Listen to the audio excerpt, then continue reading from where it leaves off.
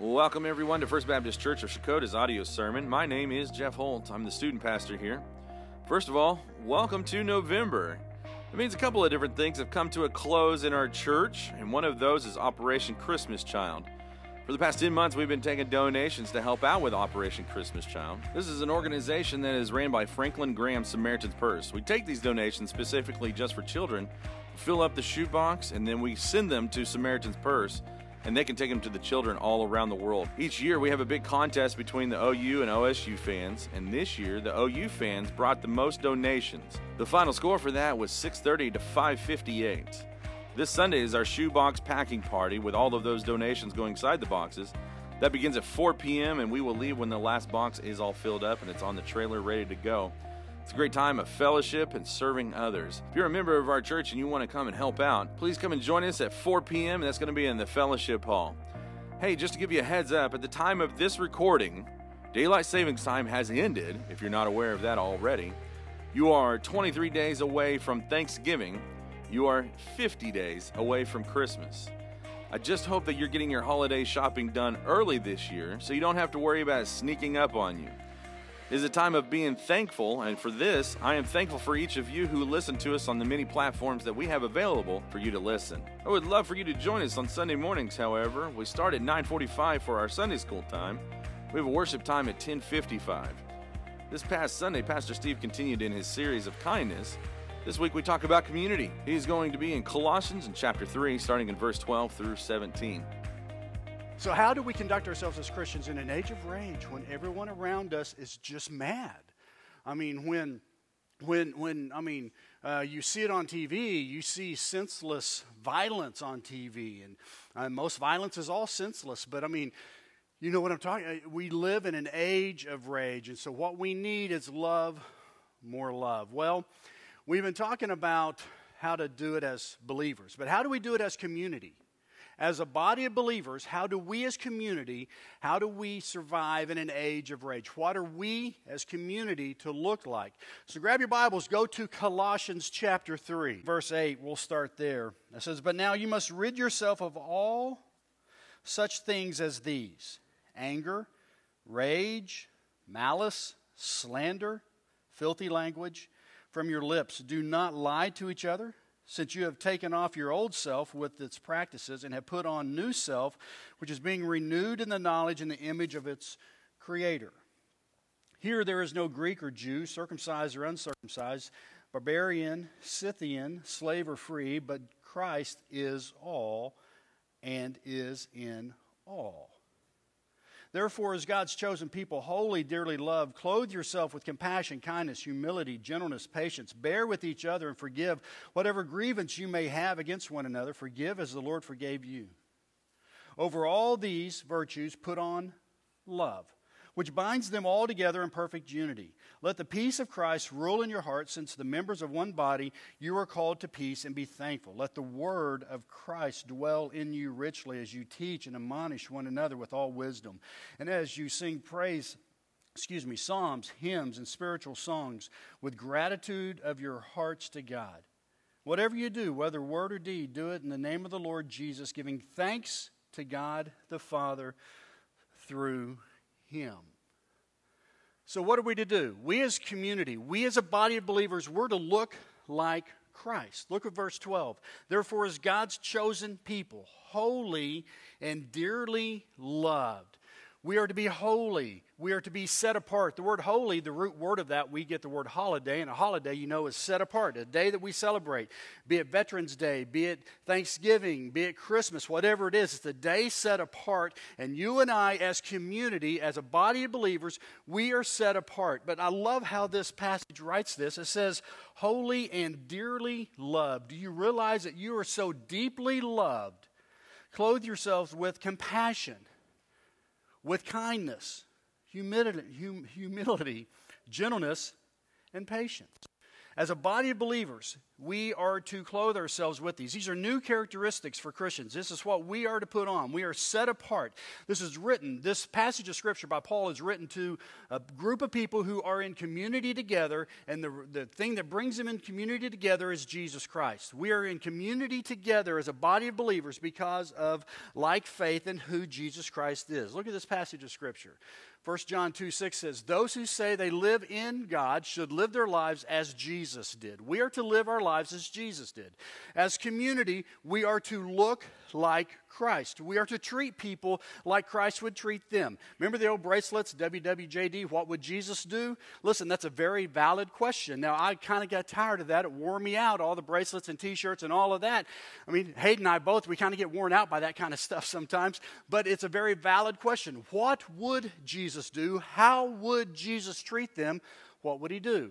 Listen, you're going to encounter people this week who are angry. You're going to encounter people who get mad at you for no reason. You've done nothing. You're just in the right place at the wrong time, and they just want to be mad. And you stand there, and sometimes you catch that. Sometimes it could be your boss, a supervisor. It could be someone in your family. It could be a child who's had a really bad day. It could be a spouse who comes home from work and had a really bad day. Sometimes you just catch that. What we're to do, how are we to treat them? Remember, we don't ask this question, what's wrong with you? We ask the question, what? What happened to you? You know, what made you so mad? What happened in your life that caused you to be this way? We need to ask ourselves those questions. So as community, as a body of believers, we are to look like Christ. Listen, if you're a mean Christian, and trust me, there are some. I've met them. You've met them. Let me just do a quick poll, okay? If you've been hurt by another Christian, hurt your feelings, make you mad, done you wrong, just slip your hand up. There are hands all over this room. In the words of the theologian Taylor Swift, why are we so mean? If you're mean, you're not being shaped by Christ. You're being shaped by something else. Somebody else. So as a body of believers, we are to look like Christ. Now let me throw an old King James word to you. We are to forbear. We don't use that word a lot, do we? You ever say that word? Forbear. You know what it means. We are to forbear and to forgive. Say forbear with me. Ready? Forbear. Say it again. Forbear. Yes, we are to forbear each other. What does that mean? What does it mean to forbear? Well, your King James says that. It means to have patience, self-controlled, restraint, tolerance. You ever look at your kids and go, I'm just forbearing you right now, right? Yeah, we're about to, I brought you in the world, I can take you out. I know hundreds of you have probably said that, but sometimes as believers, we are to, in community together, we are to forbear and to forgive each other. Listen at verse 13. Bear with each other, forgive one another. If any of you have a grievance against someone, forgive as the Lord forgave you. Now remember, we are to what? Look like Christ. We are to act like Christ. And so the Bible says here in verse 13, listen, if you're forbearing someone, you need to forgive them, okay? Forgiveness is a very difficult thing for us to do. Amen? That was very weak, but for the three of you who amen me, we all agree with you. Yes, forgiveness is hard to do. It's hard to say, I'm sorry sometimes. Right, men? Yes, all amen for you. It's hard sometimes for us to do that. Ladies, you too, I'm sure. But it's hard sometimes. But the Bible says we are to forgive what? As Christ forgave you. So if Jesus Christ can forgive you, then what we are to do is forgive other people. Now, some people say, well, you need to forgive and forget. I've never read that in Scripture. But what I do find in Scripture is I am to forgive and grow in wisdom. Some people have offended me along the way. Some people have hurt me along the way. Some people have mistreated me along the way. Some people have mistreated my family along the way. I forgive them. We just may not go have lunch next Thursday. I'm going to remove myself from a situation that may cause me to really not act and look like Jesus Christ. I'm not going to hold a grudge against them because that's not going to hurt them. It's only going to hurt me. It's going to slow me down. It's going to hinder my walk with God. It's not going to affect them at all. So I forgive you for the person turning into church today didn't use your blinker. Okay, I forgive you. I forbeared you. As I'm like, I could have turned already, but I was waiting on you and you didn't use your blinker. You know what I'm talking about. I'm just making that up. But I'm just saying, listen, we need to forgive as Jesus forgave us. We have to do it. As a body of believers, listen, read with me Ephesians 4:32. Be kind to one another, tender-hearted, forgiving one another as God in Christ forgave you. It almost mirrors the verse in Colossians 3:13. Be kind to one another. We are to be kind to each other in this room, in this body of believers, in this community, not Shakota, but community of believers, Shakota First Baptist Church. We are to be kind to each other. We are to be tender-hearted. It's easy to be tender-hearted to the nice people. It's hard sometimes when it's someone that kind of rubs you the wrong way, Hayden Dennis. I mean, it's hard. Forgiving one another. It's hard. But if we're going to live in an age of rage, we are set apart, right? We are set apart because we're holy. So we're set apart as a community of believers. In that being set apart, we are to look different, act different. We're to talk differently. We're to treat each other differently. And how we treat them is tender-heartedly, forgiving one another as God in Christ forgave you. That's how we are to look as a body of believers. Listen to 1 Thessalonians 5:11. Read it with me. So encourage each other, build each other up, just as you are already doing. We are to encourage each other. We're to build each other up. That's what we're to do. Now, look at these qualities that we're to put on. We're to put on compassion, kindness, humility, gentleness, patience. Think about patience for a moment. And sometimes we're the most impatient people in the world. I was impatient a little bit this morning. I mean, it was nothing major, but you go in McDonald's, right? And they have 2 lanes, and you're trying to see the car in front of you, which lane they're going to take, because I want to get around them I want to get my order in before them, because they could be ordering 100, biscuits for all I know, and it's going to take longer, So you kind of wait, and sometimes we are the most impatient people in the world. I want to show you a video. And as far as I know, this is an actual event. A New York City cab driver. And he was patient. And it affected the life of a sweet little old lady. Will you watch this video with me? A New York City taxi driver wrote, I arrived at the address and honked the horn. After waiting a few minutes, I honked again. Since this was going to be my last ride of my shift, I thought about just driving away.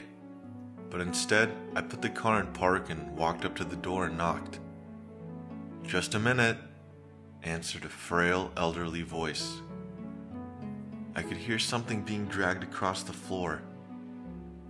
After a long pause, the door opened. A small woman in her 90s stood before me. She was wearing a print dress and a pillbox hat with a veil pinned on it, like somebody out of a 1940s movie. By her side was a small nylon suitcase. The apartment looked as if no one had lived in it for years. All the furniture was covered with sheets. There were no clocks on the walls, no knickknacks or utensils on the counters. In the corner was a cardboard box filled with photos and glassware. Would you carry my bag out to the car? She said. I took the suitcase to the cab, then returned to assist the woman. She took my arm and we walked slowly toward the curb. She kept thanking me for my kindness. It's nothing, I told her. I just try to treat my passengers the way I would want my mother to be treated. Oh, you're such a good boy, she said. When we got in the cab, she gave me an address and then asked, Could you drive through downtown? It's not the shortest way, I answered quickly. Oh, I don't mind, she said. I'm in no hurry. I'm on my way to a hospice. I looked in the rearview mirror. Her eyes were glistening. I don't have any family left, she continued in a soft voice. The doctor says I don't have very long. I quietly reached over and shut off the meter. What route would you like me to take? I asked. For the next 2 hours, we drove through the city. She showed me the building where she had once worked as an elevator operator. We drove through the neighborhood where she and her husband had lived when they were newlyweds. She had me pull up in front of a furniture warehouse that had once been a ballroom where she had gone dancing as a girl. Sometimes she'd ask me to slow in front of a particular building or corner and would sit staring into the darkness, saying nothing. As the first hint of sun was creasing the horizon, she suddenly said, "I'm tired. Let's go now." We drove in silence to the address she had given me. It was a low building, like a small convalescent home, with a driveway that passed under a portico. 2 orderlies came out to the cab as soon as we pulled up. They were solicitous and intent, watching her every move. They must have been expecting her. I opened the trunk and took the small suitcase to the door. The woman was already seated in a wheelchair. "How much do I owe you?" she asked, reaching into her purse. "Nothing," I said. "You have to make a living," she answered. "There are other passengers," I responded. Almost without thinking, I bent and gave her a hug. She held on to me tightly. "You gave an old woman a little moment of joy," she said. "Thank you." I squeezed her hand and then walked into the dim morning light. Behind me, a door shut. It was the sound of the closing of a life. I didn't pick up any more passengers that shift. I drove aimlessly, lost in thought. For the rest of that day, I could hardly talk. What if that woman had gotten an angry driver, or one who was impatient to end his shift? What if I had refused to take the run, or had honked once, then driven away? On a quick review, I don't think I've done anything more important in my life. We're conditioned to think that our lives revolve around great moments, but great moments often catch us unaware, beautifully wrapped in what others may consider a small one. So would you be patient this week? Will you just slow down enough to let God use you? Here's a New York City cab driver, and he was just patient enough to find a lady at the end of life. What an amazing evening they had. Encourage each other. Build each other up. Lead with love. Look at verse 14. And over all these virtues, put on love. Now, Paul's talking about, listen, putting things on. You know, here's some attitudes that we are to put on as a community of believers. We're to put these on. We're to look different. We're to act different. We're to be different, you know. Patience, humility, were these virtues we're to put on. But then he says, in verse 14, what does he say? He says, and over all these things put on love. So he's talking about almost like putting on a garment. And remember, the garments were different than ours are today. It was more of a robe. I don't know if you get out of the shower after we bathe Debbie and all. I'm being personal, sorry. I give her a bath, you know, and I have a robe that I put on her because, I mean, she's chilled, she's cold, she's sitting there. But what do? I take that belt, right, and I wrap it around the robe and tie it, you know, to keep that robe kind of snug. That belt in this passage of Scripture is love. We're to put on these virtues, right? But we're to take the virtue of love, we're to take the quality of love like a belt, wrap it around it, and it ties everything together. Listen, if we're patient, if we're forbearing, if we're all that, and we do not love, we're a banging cymbal. Paul says we're to put on love. Do you realize that you are to love each other? We're to love people who are differently than we are, look differently than we do. We're to love people who come from different backgrounds from us. We are to lead with love. Over all these virtues, put on love, which binds them all together, holding everything together. A loving church produces loving Christians to a counter-cultural, angry society. A loving church produces loving Christians. Look what 1 John tells us. John 15:12 says, "This is my commandment, that you love one another as I have loved you."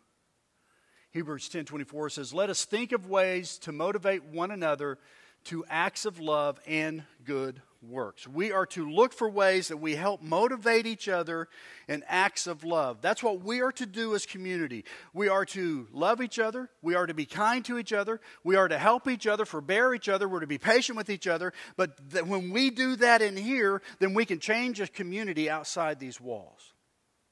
And how we look, how we act, how we treat each other, how we love each other. Well, very quickly, what are we to do? We are to dwell in peace. Look at verse 15. "Let the peace of Christ rule in your hearts, since as members of one body you were called to peace, and to be" what? Thankful. We are to be thankful. We are to live a life of peace. That's hard to do sometimes, isn't it? Excuse me.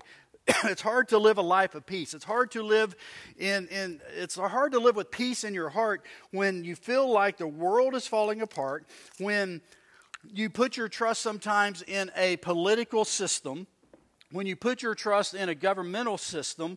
Sometimes it's hard to live at peace. Many of you are sitting here thinking, in 2020, if my party doesn't win the election, I don't know what's going to happen. I mean, this world's going to go upside, and we get so fearful in us because we think, listen, the reason we get fearful is because we're putting our trust in something other than Jesus Christ. Listen to what verse 15 tells us. Verse 15 says this, "Let the peace of Christ rule in your heart." How do you do that? How do you let the peace of Christ rule in your heart? You do it very simply when verse 11, you understand that Christ is all. When you understand that Christ is all and is in all, look at 2 Timothy 1:7. "For God has not given us a spirit of fear." We seem to be so afraid of everything. We are afraid as Christians because we're living in a day that is changing.